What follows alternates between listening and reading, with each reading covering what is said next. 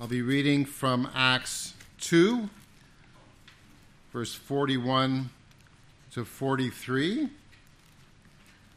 as well as from Romans 6, 1 to 8. I'll be reading from the NIV, the New International Version. So Acts 2, 41 to 43.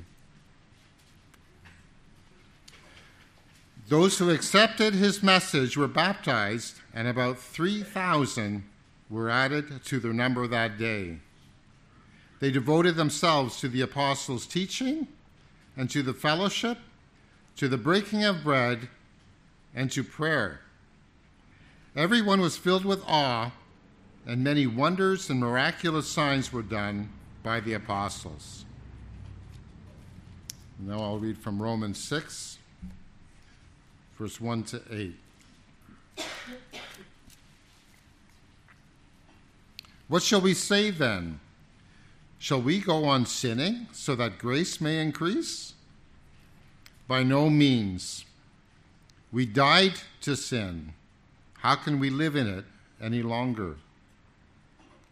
Or don't you know that all of us who were baptized into Christ Jesus were baptized into his death? We are therefore buried with him through baptism into death, in order that just as Christ was raised from the dead through the glory of the Father, we too may live a new life. If we have been united with him like this in his death, we will certainly also be united with him in his resurrection. For we know that our old self was crucified with him, so that the body of sin might be done away with, that we should no longer be slaves to sin. God's word. Thanks be to God. So it's always interesting that when I sit back and listen to Brian or somebody else read the scriptures, new things come to mind in addition to the preparation time, because God's word truly is a tremendous word. It's got power. It brings blessing to us in our lives, and every time we listen and every time we hear what is being said, we are just so grateful. So Brian, thank you for reading so well. So the section of the Acts that we're looking at today is really bringing us to this final point, that this incredible thing happened. 3,000 people have come to faith in the Lord Jesus Christ. We would love to see that happen here in Norwich. We would love to see our church full in that way, in that sense. And we do what we do because God leads us to do what we are doing. And there in that section of Scripture, as Brian had spoken together, we see the two ordinances that were given to us by the Lord Jesus, and which is remembered in the church today. And of course, we know what those two ordinances are. As I say, they're in the section of Scripture. The 3,000 people, when they come to faith in the Lord Jesus Christ, they're immediately baptized. And then we're told that they met together and they broke bread. So there we have the two ordinances, which is baptism and, of course, Lord's Supper. An ordinance, by definition, is an outward physical act that portrays a spiritual experience that is taking place within our hearts, perhaps corporately, together as a fellowship of God's people. But that's what an ordinance is, and that's what we rejoice with the two ordinances that have been brought to us in our fellowship and churches today. Now, what do these two ordinances have in common is a very reasonable question to ask. Both, of course, focus, when we look at them and think very clearly, they focus on the Lord Jesus Christ, and in particular, the cross of the Lord Jesus Christ. Both focus on the death and the resurrection of Jesus. So there is that commonality, that link that we have between the two. Now, the act of baptism, whereby somebody goes down into the water, and I just want to say, if you're sort of new and you're wondering, this box here is our baptistry. It is not, as somebody thought from the building department in the township, the high altar at the Baptist church. We don't have one of those, but we do have a baptistry. And when Chris Crocker came, he looked at it and he said, wow, that's a smart baptistry. And I thought, okay, we've made a good impact here for Chris Crocker when he came. So the act of being baptized is where somebody goes down into the water. And of course, this is a picture of them dying with Christ. They're buried under the water. So when we place them under the water, they're buried. We don't leave them there for very long, just literally a couple of seconds, if that. And then, of course, they're raised to life again. So what we have clearly before us is a picture of what Christ has done. And this is why we discover that baptism is very important, and its emphasis is there. The moment these people have come to faith in the Lord Jesus Christ, they are baptized, and then we see them breaking bread. Now, breaking of bread involves taking a piece of bread, as we do on the first Sunday of each month, and other times if we choose to do so, if the Lord leads us to do so, because there are times even when I go out and I visit people and we will share Lord's Supper, breaking of bread together. Maybe someone hasn't been able to come to the church for a while, and it's good to be able to do that. That's part and parcel of the ministry that we have. The bread is broken, and the wine is drunk, and it's a representation of the body of the Lord Jesus Christ broken for us, and his blood, precious blood, shed for us. So both of these ordinances go back to the focus that lies at the very heart of the Christian gospel, which is that something happened at the cross. Something happened at Calvary. Something happened at the cross of Jesus Christ that is absolutely vital, and it's absolutely central to the gospel and to the Christian message. And you cannot be part of the Christian church without recognizing the centrality of the cross, without recognizing all that took place on the cross, and also without recognizing the personal application of that and the implication of that to you and to me this morning. Friends, if you don't understand this vital message, then you'll never be able to enter into or to enjoy the Christian life that is ours to enjoy. And I use that word specifically and deliberately because the Christian life is not a life of hardship. The Christian life is a life of joy. Now, sometimes when I meet people, even when I look at faces in the morning, I think to myself, is it a hardship to know that you've been saved from your sin? That you have heaven waiting for you? That your citizenship has been transferred from this world, this earth of pain and sin, and you've had your passport changed. It's been issued from heaven. And it's a tremendous joy to be able to understand that. And that, of course, leads to many, many different things. But if you don't understand the cross of Christ, you'll never be able to enter into all of these things, to that relationship with Jesus Christ. Now, baptism takes place, according to the Scriptures, when we come to faith in Jesus Christ. That's the only example that we see. It represents that as a believer, we are united with Christ, and in doing so, we are united with his death, burial, and resurrection. Lord's Supper is repeated frequently because it reminds us of our need, our ongoing cleansing, and our ongoing renewal of our communion with God. And that's where these two ordinances differ to some extent. But they both focus on the fact that the gospel is primarily about our reconciliation with God. We have to be reconciled to God. And essentially the gospel is about human beings who are in a state of total separation from God, being miraculously, through the power of the resurrection, being reconciled to the God of the universe. And as Chris Crocker made that point, do you want the God of the universe opposing you? Because if you don't come to faith in him, if you don't trust in his Son, who he has graciously and mercifully sent to us, he opposes you. Now you might think that doesn't sound right, but that is the reality. That is the truth of the situation.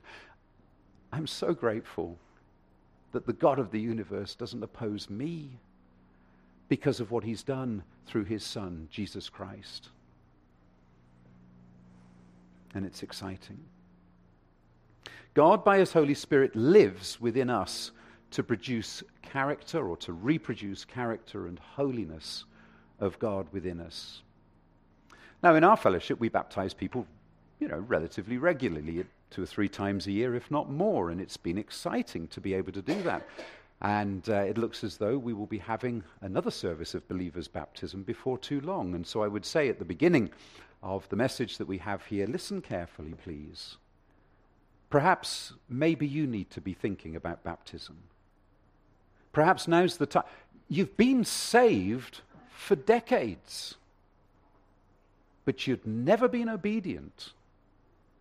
And to show that change that has taken place in your heart and in your life by your baptism as commanded within the Scriptures. So, usually our baptismal services take place on a Sunday morning, and we always rejoice in those services. Perhaps you've never witnessed one of those services here yet. Well, as I said, I hope and pray that soon you'll be able to do so. It may be that some of you have not been baptized as a believer, and for a variety of reasons.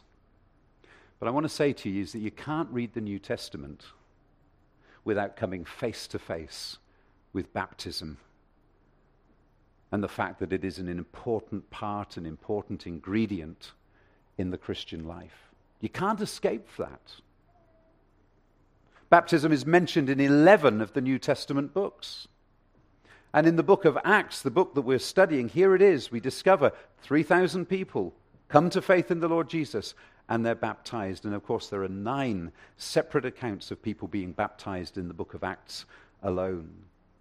The book of Acts is a record of the early church, and there it is. Baptism is important. And we notice immediately that all the accounts of baptism took place instantaneously.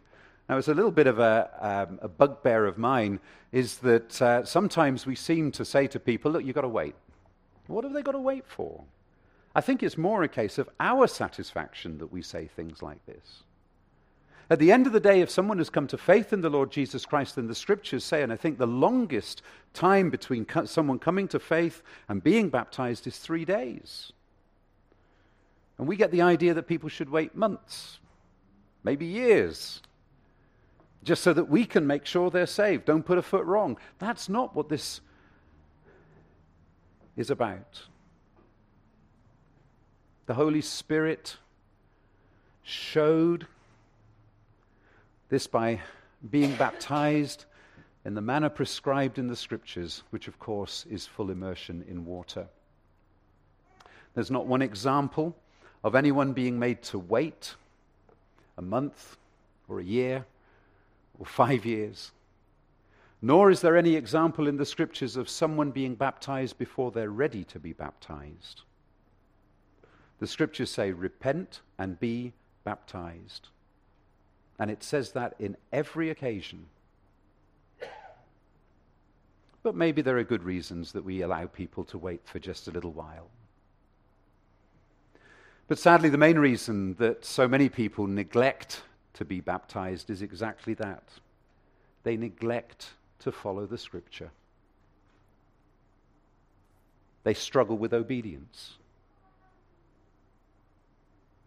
And it's a sad case when I talk to people and suddenly I'll say, well, have you been baptized? Do you recognize what that means? And they will say no. Friends, I say this graciously and I say this gently, but I have to say it. To not be baptized as a believer in the manner prescribed and specified in Scripture is an act of disobedience. Now you would say, well, I'd expect him to say that. This is a Baptist church. But I just want to encourage you to read the Scriptures. And during this week and the next couple of weeks, we're going to look at this subject properly.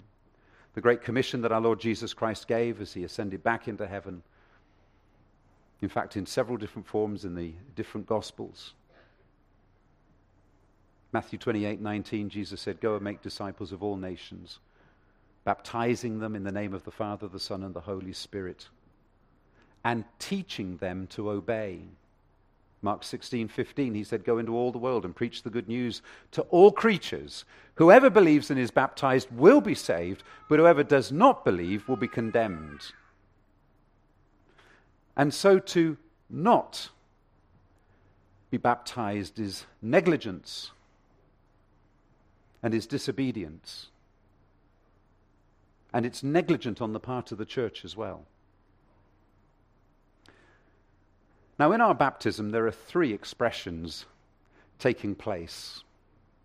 And baptism of believers by full immersion is the only option. And of course, it is the only option because all that is spoken and described of in Scriptures shows this. And as we look at baptism, we discover that there is dying with Christ. That is going down into the water. We have died with Christ, the Scriptures, as Brian has read to us, explain. And then we have been buried with him, symbolized by being under the water. And then we have been raised to life in Christ Jesus, symbolized by coming up out of the water. And these are all contained in the picture that we have. And so today, what I want to do is to talk about dying with Christ. Now, we talk about Christ dying for us, but how often do we actually understand what the Scriptures are saying when it talks about us dying with Christ? This has been a tremendous challenge for me as I've been preparing this message. And next week, I want to talk about being buried with Christ. Now, I'm not going to ask for a show of hands, but I thought to myself, do you know what? I've never, ever in my entire life heard a message on being buried with Christ. Maybe you have. If you have, can you give me some tips? Because I'm thinking about next week already, and we need to begin to start thinking about this. But I believe there is an imperative as we begin to look at that. And then the following week, we're going to talk about being raised to Christ, and we're going to talk about baptism, us as individuals. But today we're going to be talking about dying with Christ. What does it mean? Well, it's actually essential that we first understand this expression in baptism. If we're going to understand anything about the Christian life, we have to. You see, I cannot talk about baptism without explaining the gospel, because baptism, of course, is a picture of the gospel. And I think, again, that's one of the most exciting things about it, because every time we look at baptism, every time we see someone being baptized, we see what Christ has done for us. And we recognize that not only have we seen what Christ has done for us, but what he's done for us has happened in our hearts and in our lives. And the first thing is, I died with Christ. Now, if you know that you're not saved this morning, if you know that you've not yet got that relationship with Christ, I'm grateful that you're here. And I want to ask you in particular, but everybody, to listen carefully as we talk, yes, particularly about the gospel, because we have to show this link between the gospel, between baptism and what we're seeing. But I want to ask you to listen carefully, not just with your ears, but your heart. I don't want you just to hear words. I want you to hear the message and to unblock your heart, to clear out the stuff that so often is there.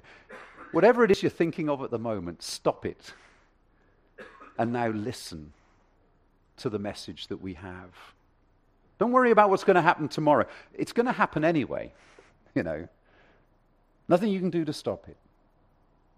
So now, let's listen. And let's talk about this. I plan to use two illustrations to help us to actually understand exactly what it is that God wants us to see and to hear from this first part of this message on baptism that we're looking at. And I'm going to begin by quoting from a verse in Ephesians, and immediately you might be tempted to think to yourself, well, there he is, he's confusing the issue again. But it's important that we hear this verse. In Ephesians chapter 4, Paul says this, and somebody has quoted this as to why they shouldn't be baptized. And I found, this is to me personally, and I found that fascinating. If you're here this morning, you'll probably remember as soon as I quote the verse, but it was fascinating. And it's this verse, it says, there is one Lord, there's one faith, and there's one baptism. But when you read the New Testament, you soon realize that there are in fact two baptisms. And you're beginning to think to yourself, now this is confusing. Is the Bible contradicting itself? What is it I don't get? Paul says there is only one baptism. So what is right, one or two? Well, the answer, as far as I can determine, and I've prayed and sought the Lord on this, is very clear, that baptism in water is a picture of baptism by the Holy Spirit, because those are the two baptisms that are mentioned. Baptism in water, baptism by or in the Holy Spirit. I want to keep it simple, but this point is important, because there are again some people here this morning who have said, well, of course, baptism in the Spirit means there is no need for water baptism. So we can negate that little exercise, can't we? But we can't, because inextricably the two are bound together. And we see this as we read and as we study the Scriptures. But as I say, we want to keep it simple, so we continue to try and do that. Baptism in water is a picture of baptism in the Holy Spirit. The phrase baptism with or by the Holy Spirit occurs only 7 times in the entire New Testament. And 5 of the 7 all happen at the beginning of Acts, talking about Pentecost. And they're referring to the day of Pentecost. You will be baptized with the Holy Spirit. And that, of course, was the great inauguration of the new church era, when the Holy Spirit of God came to dwell in people. And then there's the reference to the man called Cornelius. Now, why was Cornelius an interesting character? What was special about Cornelius? I think in Acts 7 or so. Can anyone call out or shout out? He was the first of the Gentiles to be baptized in the Holy Spirit, to come and to see what was taking place. So that's the next one. He was a Gentile convert, and it was spoken of him as being baptized with the Holy Spirit. But none of them explain what it really means.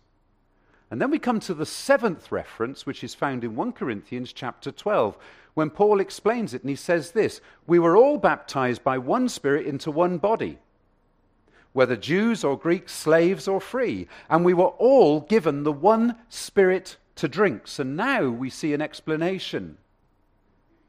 And the one body into which we are baptized by the Spirit, we read from the context, of course, is the Lord Jesus Christ himself. In other words, as Romans 6 tells us, we are baptized into Christ. And so the first question I want you to ask yourself this morning is, have you been baptized into Christ?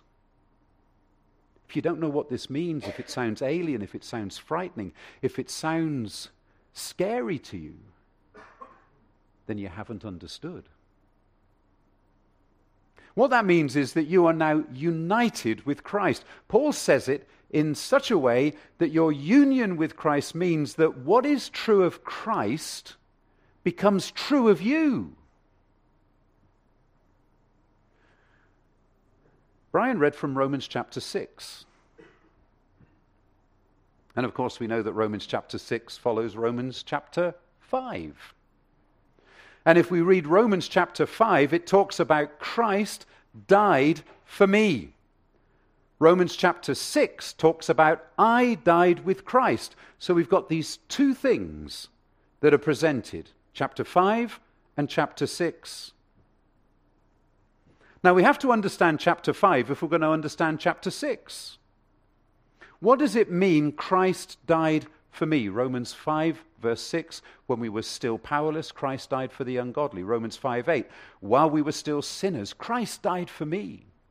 What does it mean that Christ died for me? Why did Christ die for me? Well, there are two things in the character of God that make the cross of the Lord Jesus Christ absolutely vital and absolutely necessary. And these two things are, firstly, that God is a just God. And secondly, that God is a merciful God. God is a just God. God is a merciful God. But when you stop to think about it for a moment, and just do that, just for a moment, do you realize that those two things are incompatible with each other? Have you ever understood that? They're incompatible, as we have spoken of them and explained them just in those few moments. Why? Because to be just means you give people what they deserve. That's what being just is. Just means tit for tat. Okay?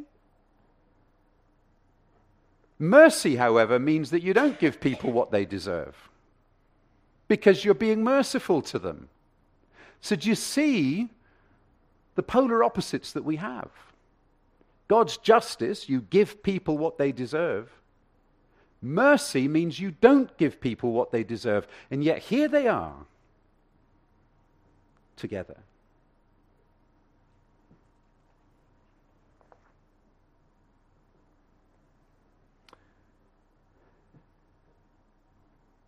There's only one way to answer this question. And I'm going to give you a very inadequate but simple illustration, and I'm sure you've all heard it before. Sadly, there is a relatively strong element of personal experience from this particular example. I would prefer not to have to confess everything. I think I may have done so before in front of everybody, but it involves driving on the 59 through Norwich. And just imagine you're doing 100 kilometers an hour down the 59. Yes, it might be late at night. The road is empty. And as you're going along, suddenly you notice in the distance behind you, and then you look again, and it's very close to you, a car speeding towards you. The thing that makes you notice it is the light flashing on its roof. The police officer pulls you over, and he says to you, do you realize how fast you were going? Now you can have two options. You can say, well, absolutely no idea, officer. Or you can be honest. I was doing about 100 kilometers an hour. Do you realize that you're breaking the law? And you do. Because you live in Norwich and you've been complaining on Facebook about all the people who drive too fast. But you thought you'd get away with it. Yeah, I guess I do, officer. And then you receive a summons to appear in court, and you stand before the magistrate, and he says, you've broken the law. Yeah, I realize it. I'm going to fine you $1,000 because driving 100 kilometers through a village like Norwich is not a good thing to do. And you hear the sum and you think to yourself, no way. $1,000. But I can't afford it. You're concerned and you're worried and you're thinking, what are we going to eat for the next month? And then a friend comes along and says, how much was the fine? $1,000. And he says, I've got my checkbook with me.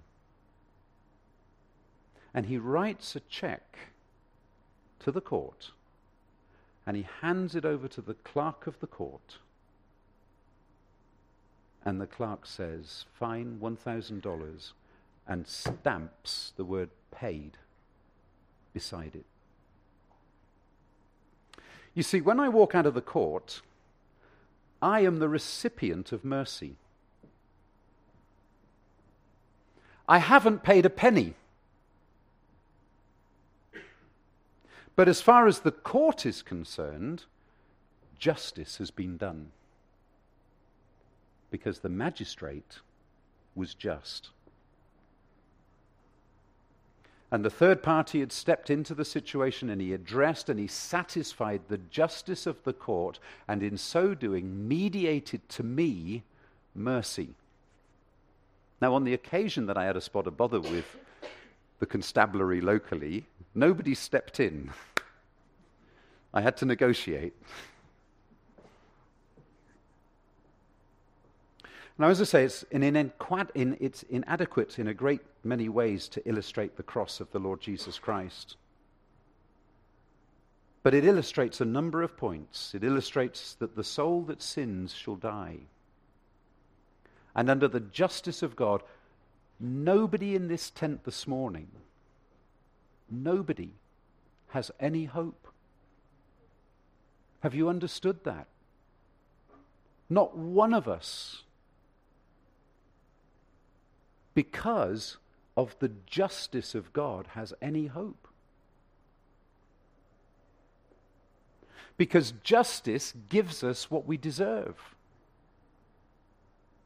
All have sinned, all fall short of the glory of God. There's not one person here who is not a sinner. But Jesus Christ, who is sinless himself, and therefore as a man he has no sin that needs to be atoned for, he stood in my place.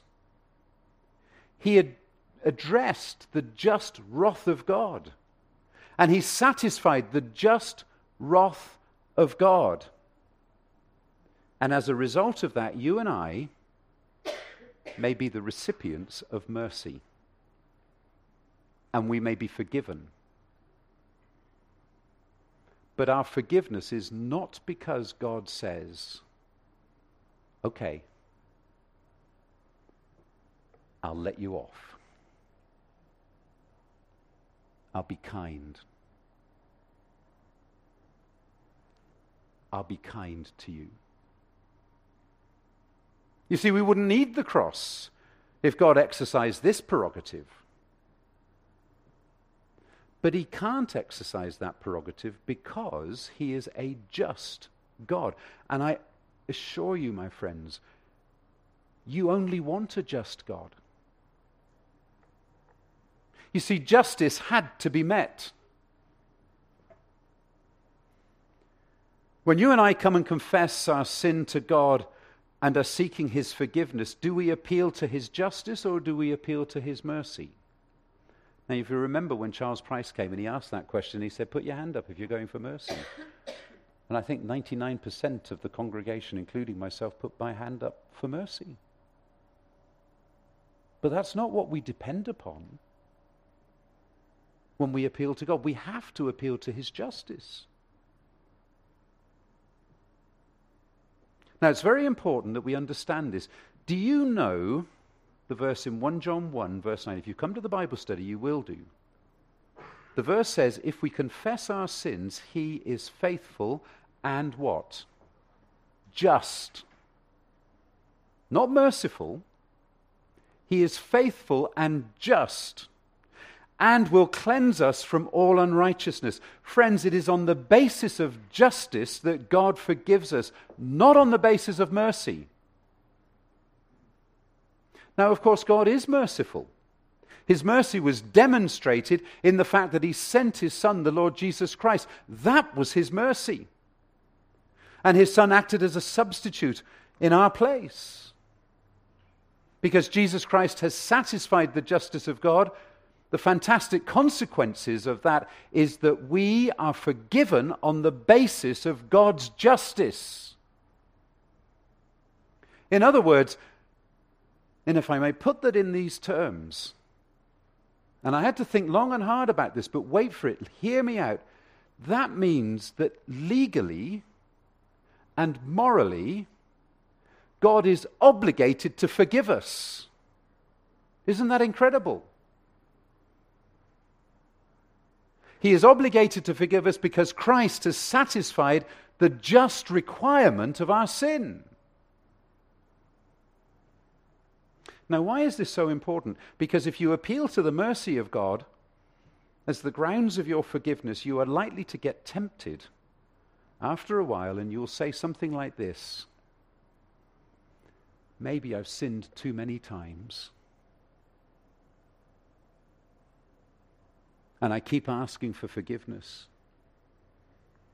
I've asked for forgiveness 5 times, 50 times, 500 times, 5,000 times.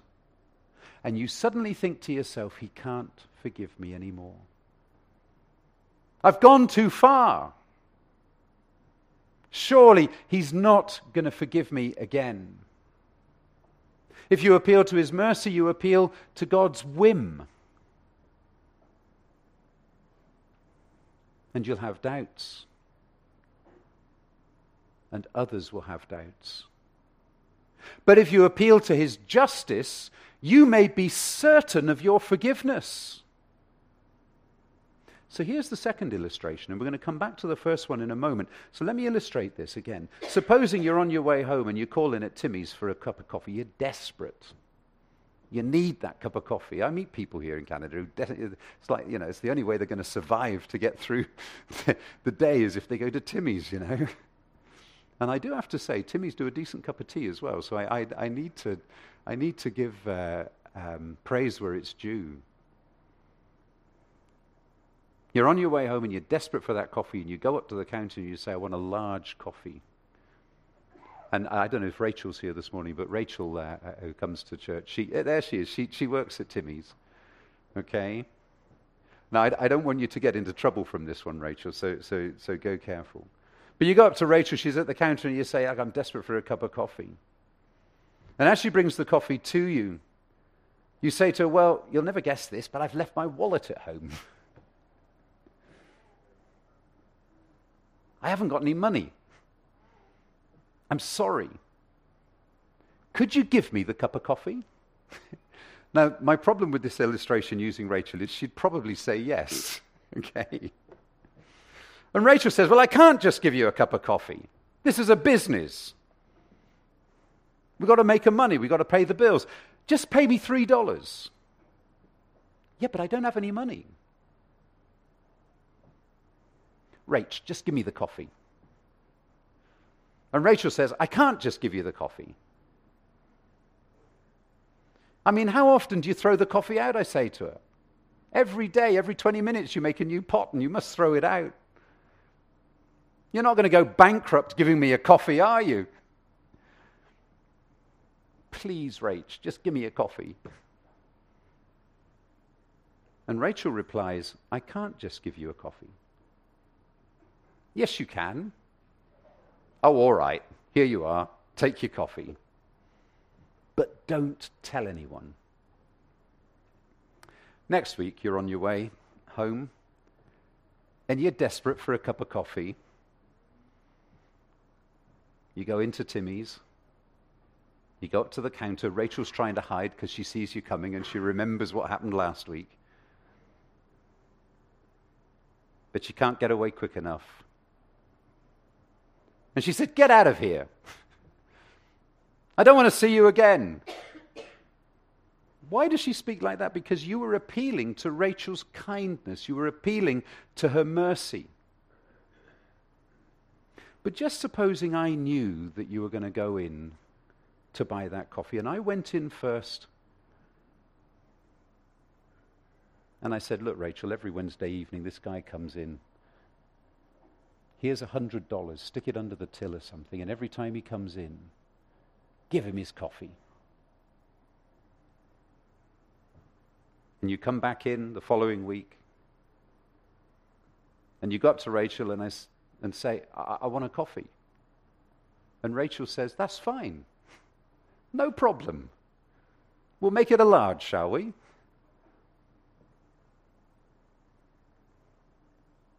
I forgot to bring any money. It's no problem at all. Here you are. Here's your coffee. And you come back the following week, and you go up to Rachel and you say, can I have a coffee? And she says, absolutely no problem. In fact, why don't you add a donut to it this week? Treat yourself. And you get a coffee and you get a donut.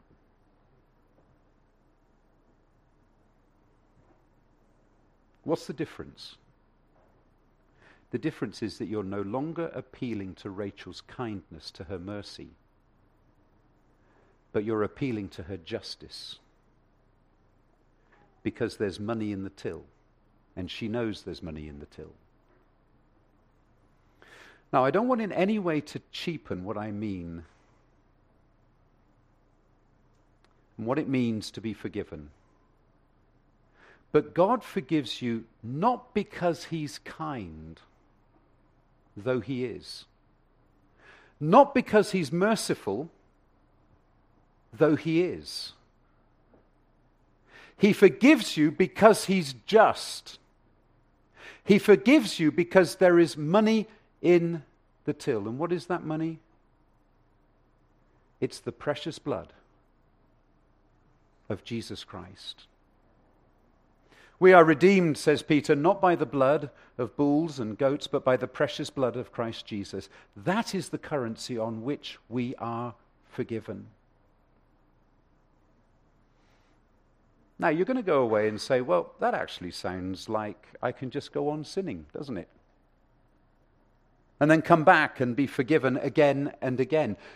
And you might find this strange, but I want to say this to you. If that's how you see what is being presented here, then the reality is this: you have understood the gospel. Now, you've made a mistake, but you have understood the gospel. Because that is exactly what Paul is saying in Romans 6, verse 1. In the light of the fact that Christ died for me, Paul says, what shall we say then? Shall we go on sinning? Is this permission to go on sinning so that grace may abound because God continually gives me what I don't deserve, but which has justly been obtained through the death of the Lord Jesus Christ? And Paul answers the question and he says, by no means, and this is why. Are you ready? Because we died in Christ. Now that's the difference.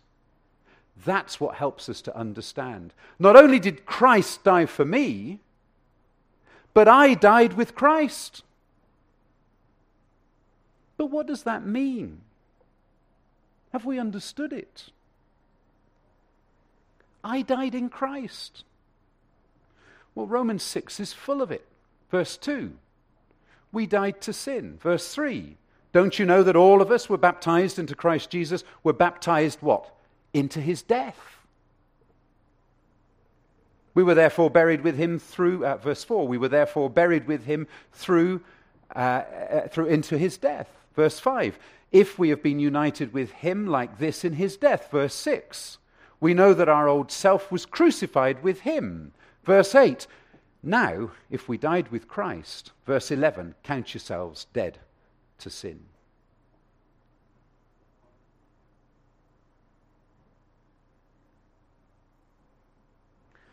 When the question is raised, can we carry on sinning because grace is available, forgiveness is available? No, he says, because it isn't just that Christ has died for you. It is also because you have died with Christ. And in so doing, you died to sin. This means that what happened to Christ on the cross is deemed to have happened to you and to me. Have you understood that? Don't you know, he says in verse 3, that all of us who were baptized into Christ Jesus were also baptized into his death? That is, that you are united with Christ in his death. Friends, it is as if you have died. And that's why baptism by full immersion comes into play, because it reminds us of everything that happened to Jesus has happened to us. We have stood in the place that Jesus has stood in. We have experienced it because we died with him. It's as though, and I say this graciously, you paid the price, but in the person of a substitute. Now we go back to the court of law that we illustrated earlier, the magistrate's court, and being fined $1,000. If I go back and say, you know, I feel my conscience is a bit disturbed because I didn't pay a penny, nothing. And you go up to the clerk, the court clerk, and you say, could I give a donation of $50 just to make me feel better? And the clerk says, no, you can't. And he looks up the record and it says fine, $1,000. It says paid, $1,000. And he looks at you and he says, you have paid. Well, I didn't pay that. I don't care who paid it. As far as the court is concerned, you have paid it. If you had $50, the books won't balance. It won't work. It's paid. And so the record says, Simorum, crime, speeding, guilty, fined $1,000, paid. Now, what about our sin? It's paid in the person of a substitute who gave the money, if you like, on our behalf. I have paid. I am free because I have been crucified with Christ. And it's interesting that in Romans 6, Paul says of these issues, he says, don't you know, don't you know, don't you know, don't you know? In other words, have you not grasped this? Is this why your Christian life is fumbling around and is weak and is failing? Because you haven't understood this.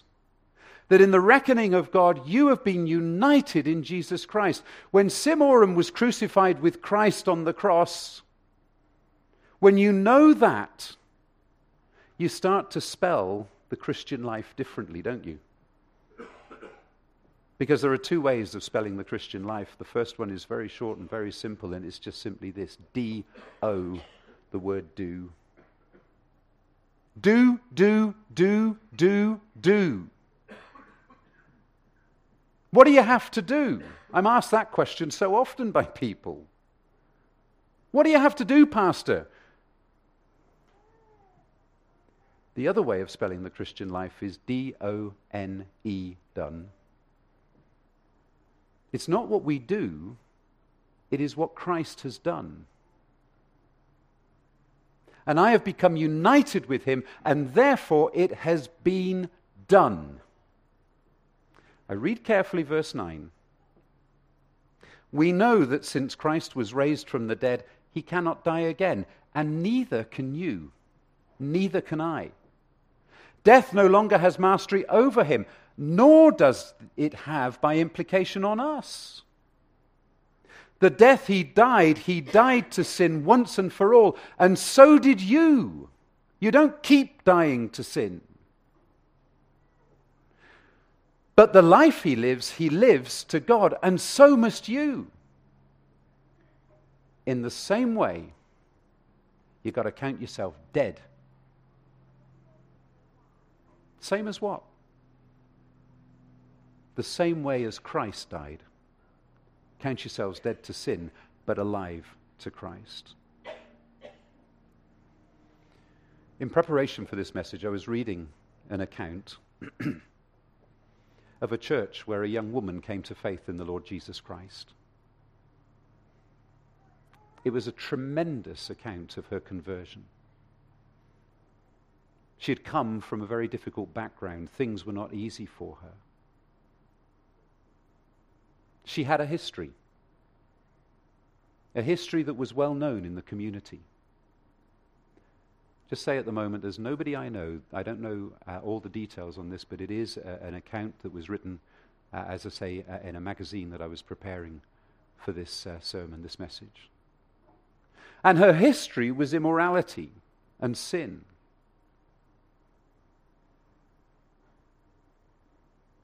But she came to faith in Jesus. She was saved. And as should happen when we come to faith in the Lord Jesus Christ, we become enthusiastic about our faith because we're taken from the darkness where we can't see ahead in any way, and we're brought into the wonderful light of the Lord Jesus Christ, and the light fills our hearts. And so she was enthusiastic, and there's this enthusiasm that fills her soul. She gets involved in the ministry of the church. She wants to see people brought to the Savior. And at a church business or fellowship meeting on one occasion, somebody raised the question of the fact that the woman involved in the ministry of the church had a background, had a history. And the man said, this woman has a reputation that is known in our community. I'm not sure it's good that she is in a position like this in our church. And somebody else spoke up and said, yes, that's right. You know how church meetings go, don't you? One person leads the pack, and off it goes. She shouldn't be allowed to do this. And a lively discussion ensues.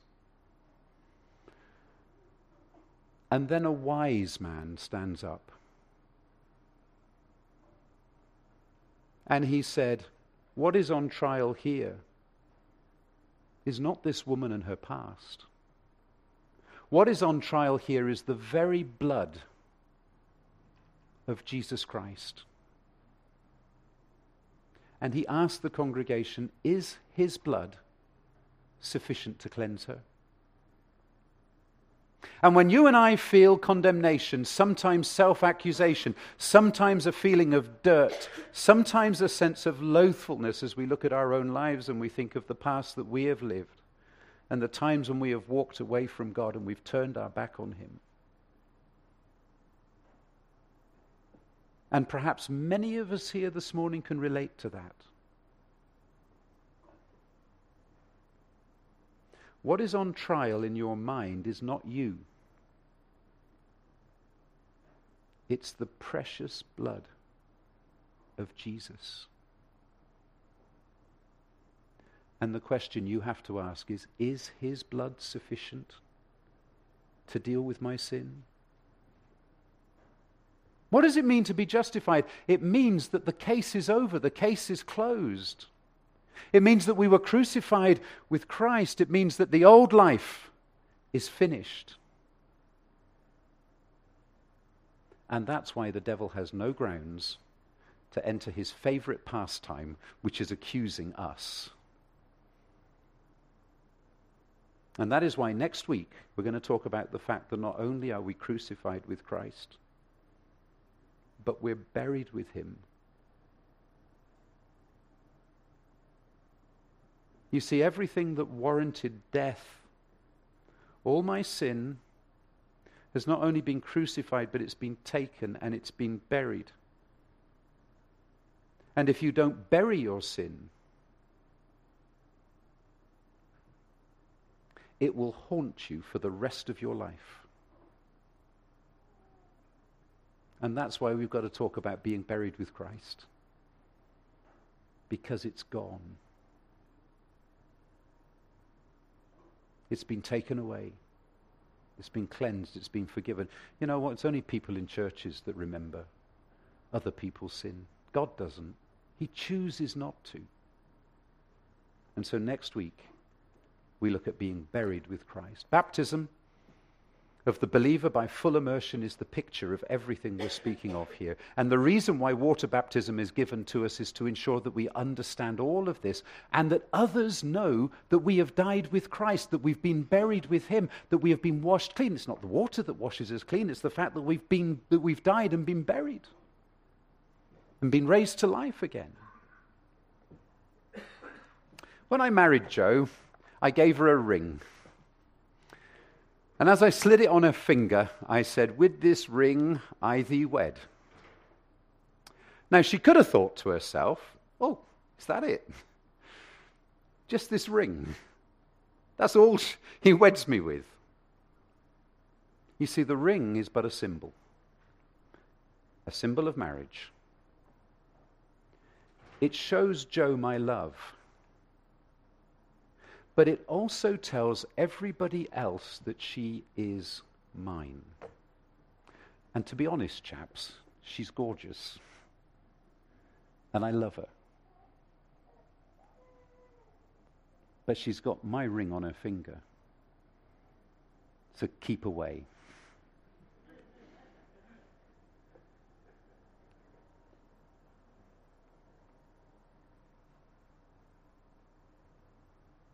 It tells everybody that she's mine. Baptism in water doesn't unite you with Christ. What it does, though, is reminds you and everybody else that you belong to Christ.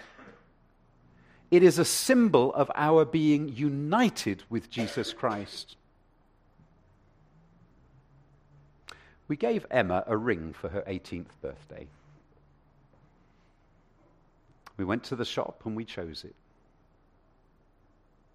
But if Emma wanted to fool people and give the impression she was married, she could have chosen a wedding band and put it on her ring finger. And some might have been taken in by it. But there was no legal precedent. It was just a symbol. It was just a piece of jewelry. You see, you can be baptized by full immersion in this tank.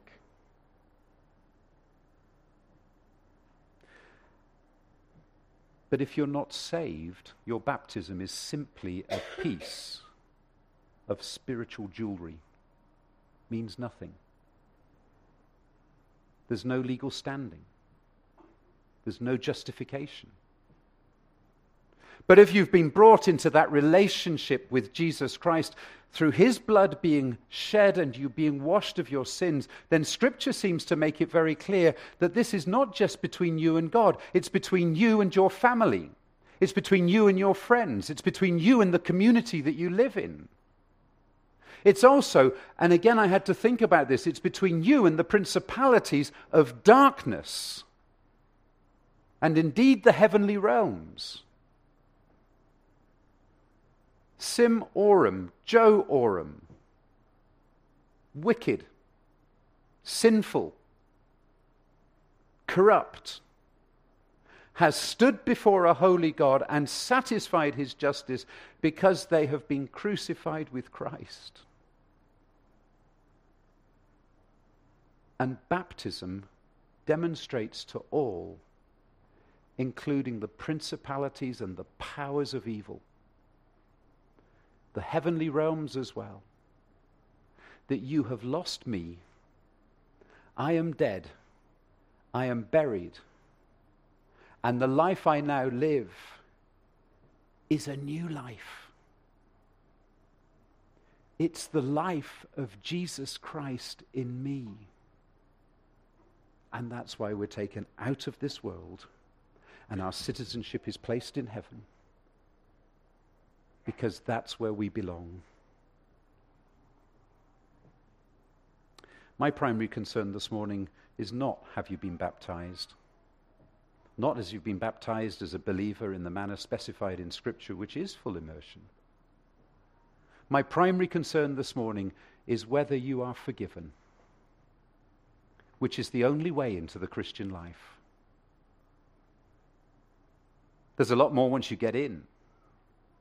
But it all starts when you come to the cross and know that you have been forgiven and that you've been cleansed because Christ died for you and you've been united with him, so you died in him.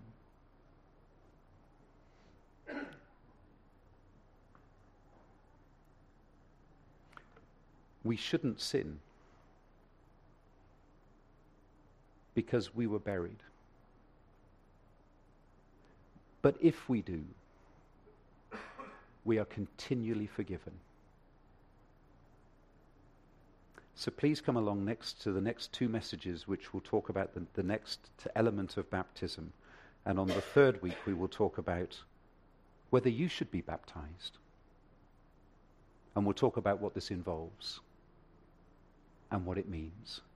So I hope and pray with all my heart that this message, which has to be about the gospel, explains that it's God's justice that saves us through mercy in his Son, Jesus Christ.